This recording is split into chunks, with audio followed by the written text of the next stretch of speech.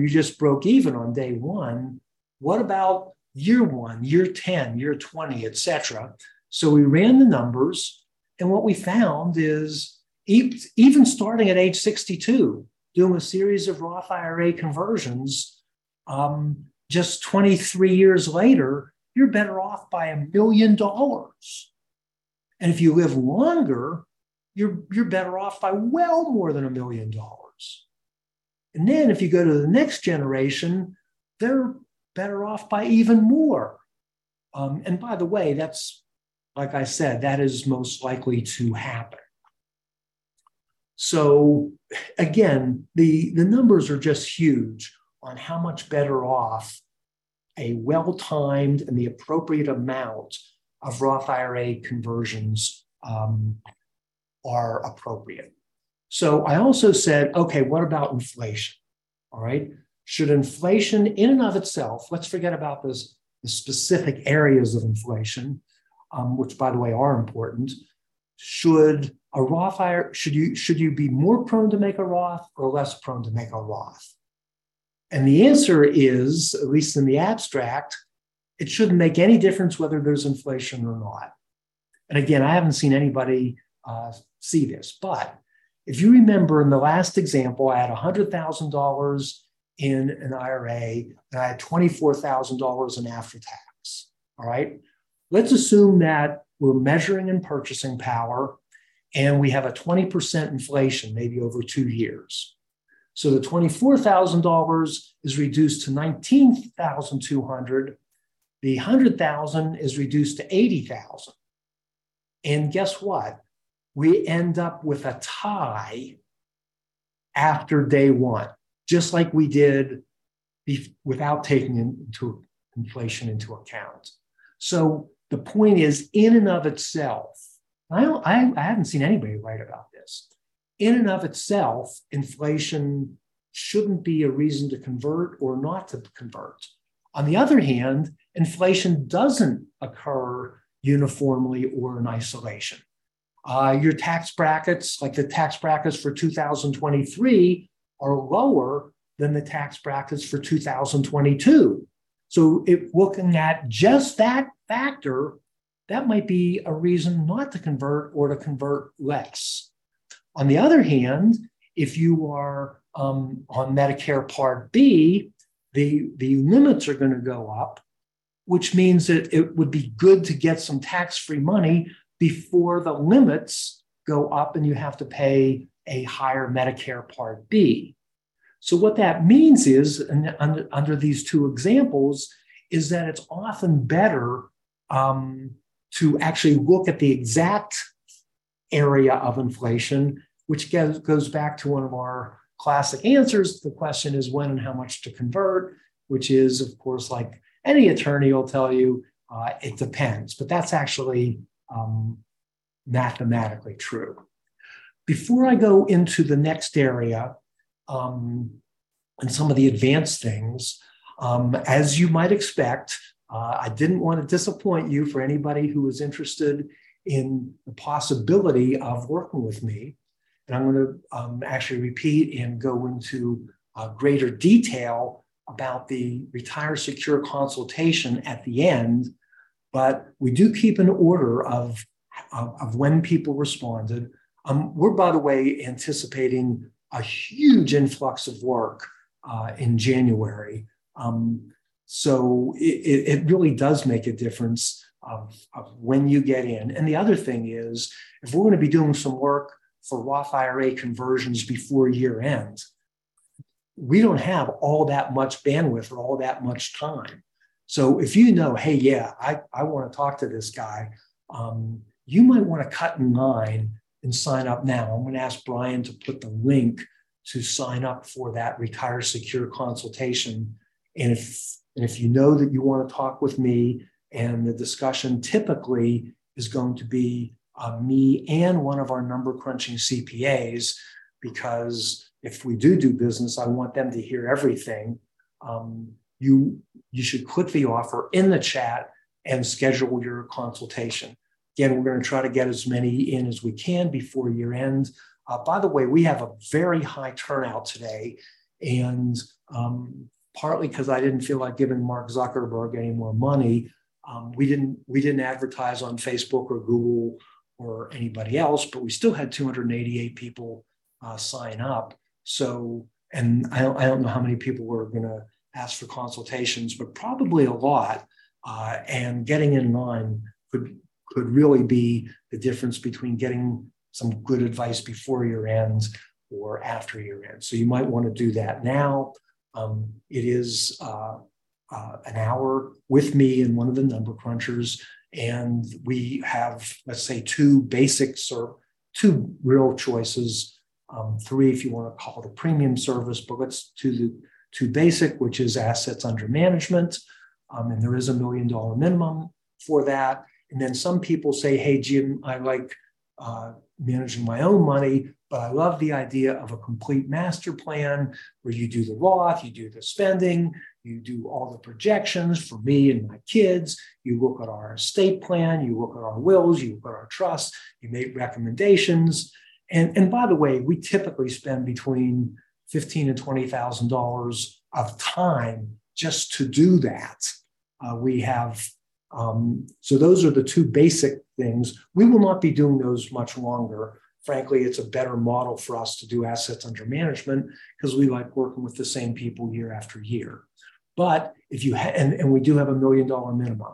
But if you have $1 million that you are interested in having managed and getting all our, let's say, number crunching and the estate planning, et cetera, you might want to sign up.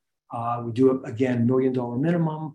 And the financial master plan, we're not going to do it for less than $12,500. Now, if you have like $20 million or something like that, the high end on that is probably going to be about $20,000. Or if you have something that's particularly, let's say, difficult or time consuming, but usually $12,500, $15,000 is, let's say, a closer relevant range. And again, we're anticipating a lot of signups today. We haven't had one of these webinars for a while, and we're going to go into some of the advanced techniques. So if you want to sign up, I'm not following the chat, but I hope Brian has put the form where you do sign up on the chat. Okay, now might be a good time for a few more questions, and then we will move on. Do we have any more questions, Erica?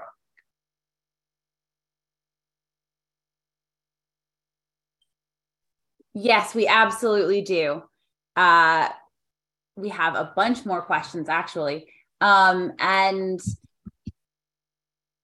this one, actually, I think probably we can provide a really fulsome answer, or you'll be able to provide a more fulsome answer by giving them a reference link. But I still think it's an important question. It's one of the first questions that we got this morning. Ajay asked, for the disabled beneficiary exemption to the Secure Act 10-year stretch, what specifically needs to be done by a client to qualify their disabled child ahead of time? Is receiving SSDI sufficient? Well, and by the way, this is new, but it used to be qualifying for SSDI or SSI, Social Security income or Social Security disability insurance, was something between the Social Security Department and you. And then there was a different qualification for the IRS to meet the exception to the Secure Act. And then they actually, in the proposed regs, they said, hey, look, if Social Security says you are disabled and you are collecting SSI or SSDI, and that status has not changed after you die, we, the IRS, will accept what Social Security Administration has determined. I can't tell you how important that is if you have a child that has a disability to get that child qualified for SSI or SSDI. We've actually put together a team. Deborah McFadden, who was one of the authors of the Disability Act of 1990, she was kind of like a disability czar appointed by President H.W. Bush. And she is, if not the top, I think the top, but certainly one of the top people in helping you get your child qualified for SSI or SSDI. I wish I had known about her and known about her expertise, because when my wife and I went through it, it was a huge, huge time suck. And we barely won, even though I thought we had a fabulous case. So getting qualified for SSI or SSDI, whether you want to do it on your own, whether you want to hire somebody like Debbie McFadden, and again, those resources are at disabledchildplanning.com. By the way, that website is under construction, so we don't have the latest and greatest information on it right now. We should in about a week or two, but that is absolutely critical. So I would say the first thing to do is to make sure that you get your child qualified for SSI or SSDI. And here's what I will tell you as a personal matter. Our daughter, who in many ways is so charming and is bright and you know, she can do advanced physics problems, and my wife and I have to team up against her when we play Boggle, and we still lose. So in many ways, she's so bright and qualified, but she would never have the patience and the attention span to do all the work that would be necessary for her to qualify for SSI or SSDI. So that was left mainly to my wife to do. And she put in the hours, she got the proof, she got the written testimonials, not testimonials, the written reports from the appropriate physicians, et cetera, and you really want to do that while you're alive. One of the reasons is to get that stretch. The other reason is because if you qualify for SSI or SSDI, there's a lot of benefits for that child while you're still kicking. Benefits like college tuition, not just the, let's say, $10,000 or $15,000 a month, a year, but things like college tuition, graduate school, vocational rehab situations. It's really critical that you do get your child qualified for SSI or SSDI. I could go on for hours and hours, but I will not. Instead, I will take one more question, and then we will move to some of the more advanced concepts. So why don't we do one more, okay? Okay. Oh, okay, wonderful. I have a bunch of questions here, and so I hate to not pick any specific one, but there's one here that I think is one that you like to answer that actually also comes up a lot, because it's a question that is on a lot of people's minds when they're thinking about potentially making Roth conversions, especially potentially making significant sized Roth conversions or conversions of large amounts of money. And this question comes from Kat, and Kat asks, I understand this is a challenge to predict, but what future decisions by Congress could make it disadvantageous to do a Roth IRA conversion? Those rascals in Washington, they promised that we were never going to have to pay taxes on our Social Security. And guess what? Those lying rascals, we're now taxed on our Social Security. So even though they promised that we weren't going to pay tax, we're paying tax. On the other hand, we didn't have to pay tax up front. Could we actually be in worse shape by making a Roth conversion if they do the same thing, if they lie again and say, oh, by the way, remember it used to be tax-free? We changed our mind. We're going to start including Roth income as taxable. In which case, if they did that, you could theoretically be worse off. And if you made a big conversion, maybe much worse off. Here's why I don't think that that is going to happen, and why I don't think it is something that you should be worrying about. It is part of the Internal Revenue Code that a Roth IRA conversion will be income tax-free and no minimum required distributions for you, your spouse, in 10 years, or if you meet an exception, longer. All right? That is part of the code. Can they change the code? Of course. They can say no more Roths. They can say we're going to limit the amount of Roth. Whatever changes they can make, and they probably will do something. They can't retroactively say the money that you have in your Roth is now going to be subject to income tax, because that would be a violation of due process. It's the legal word for it is an ex post facto law, a law that was made after the fact, which is, again, violation of due process, violation of the Constitution, not to mention you would have a very well-funded revolution. So I think realistically, if you're concerned about what is the future impact of future laws on Roth conversions, I think the odds of tax increases, and not just the Tax Cut and Jobs Act of 2017 that's going to come in 2026, but, and again, I'm not going to try to be an economist, but if you look at the mountain of debt that we have accumulated, I don't see how taxes can't go up in the long run. If you have built this tax-free shelter, if you will, in the Roth, then you will be protected from some of those future tax increases. So why don't we take one more, and then I'll get into some of the advanced strategies.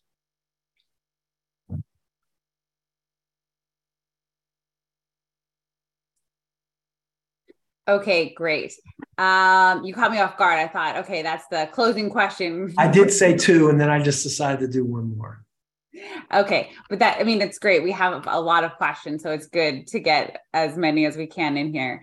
The next question is the next question is from Ricky.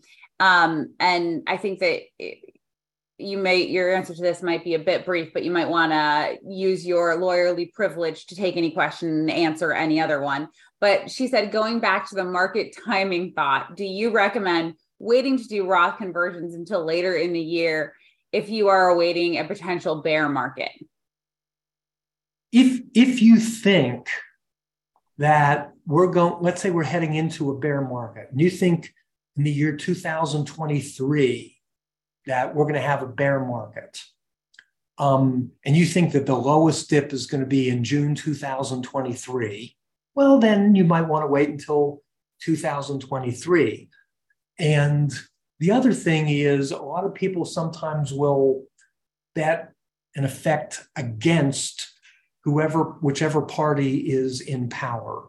So typically Democrats, for Republican wins, they go, oh my goodness, the country's going to go to hell. It's just going to be miserable. The stock market's going to go way down. I better put my money in bonds, and I better hold off on a Roth conversion. And guess what? Over the long run, the economy does okay. Or if you're a Republican, or if you're a Democrat, and I forget which way I went. But anyway, people tend to bet against the party that they are not. And typically, the economy in the long run does fine. So I have a very good friend who is an active money manager. We tend to use passive. And his theory when President Trump was running against Clinton, Hillary Clinton, was, well, if Hillary wins, the market's going to go ho-hum, and isn't going to go up or down much either way. But if Trump wins, oh my God, people, the whole thing is going to be a big mess. So what I'm going to do is I'm going to take all my clients and I'm going to put them in cash. And if Trump wins and the market goes down 20%, they'll be in cash. And then after it goes down, then I'll put them in. Well, what happens? The market goes way up. So we are not in the business of predicting timing or things like that. If you genuinely believe that the market's going to go up or down, you might take that into consideration for your Roth conversions. We sometimes do it more based on tax bracket and timing. And my big reason for maybe wanting to do a Roth conversion before year end might be because the best strategy might be multiple years of Roth conversions, and the sooner you start, the better. All right. So why don't I move on into some of the more advanced concepts? Now, one of the things in the example that I gave before, I talked about, the example was I happen to have the money to pay the taxes on the Roth conversion from money outside of the IRA or the retirement plan. Not everybody does that. So, for example, I have a lot of clients who are very IRA heavy, and it's kind of a running joke that sometimes our clients have a paid off house, $2 million in an IRA, and 2 Toyotas. And then somebody says, no, I have a Toyota and a Honda. But the thing that a lot of clients that I have in common is that they don't necessarily have the money to pay the taxes on the conversion, or maybe they need that money for their own cash flow needs. So it almost always works better mathematically if you have the money to pay the taxes on the conversion for money outside your IRA, even if, and we analyze this in detail, even if that money, to get that money to pay the tax on the conversion, you're going to have to cash it in and pay some capital gains on it. It's not quite as valuable if you have, let's call it plain old after-tax dollars that aren't appreciated, but we far prefer to pay taxes on the conversion with money from outside of the IRA. But what if you don't have any? The other thing is, are you headed for higher taxes? Are you headed for a big minimum required distribution? We're all headed for the tax increase that we think is going to come in 2026. What about your RMDs and your Social Security? Are you going to be in a higher tax bracket later, which is a consideration to be more aggressive with Roth conversions? Again, child with a disability, our daughter is going to be $1.9 million better off because of three main factors. One, she did qualify for SSI or SSDI. Two, we did do some serious Roth conversions, which she'll be able to spread out over her lifetime, where most kids would just be for 10 years. And that is one of my messages to parents with a child with a disability, to not only get them qualified for SSI and SSDI, but also to do a series of Roth IRA conversions. The third component, by the way, just to complete the loop, is to get the estate planning right. But what if you don't have the money? Well, we actually did a radio show where if you don't have the money to do the Roth conversion, does it make sense to pay the tax foundation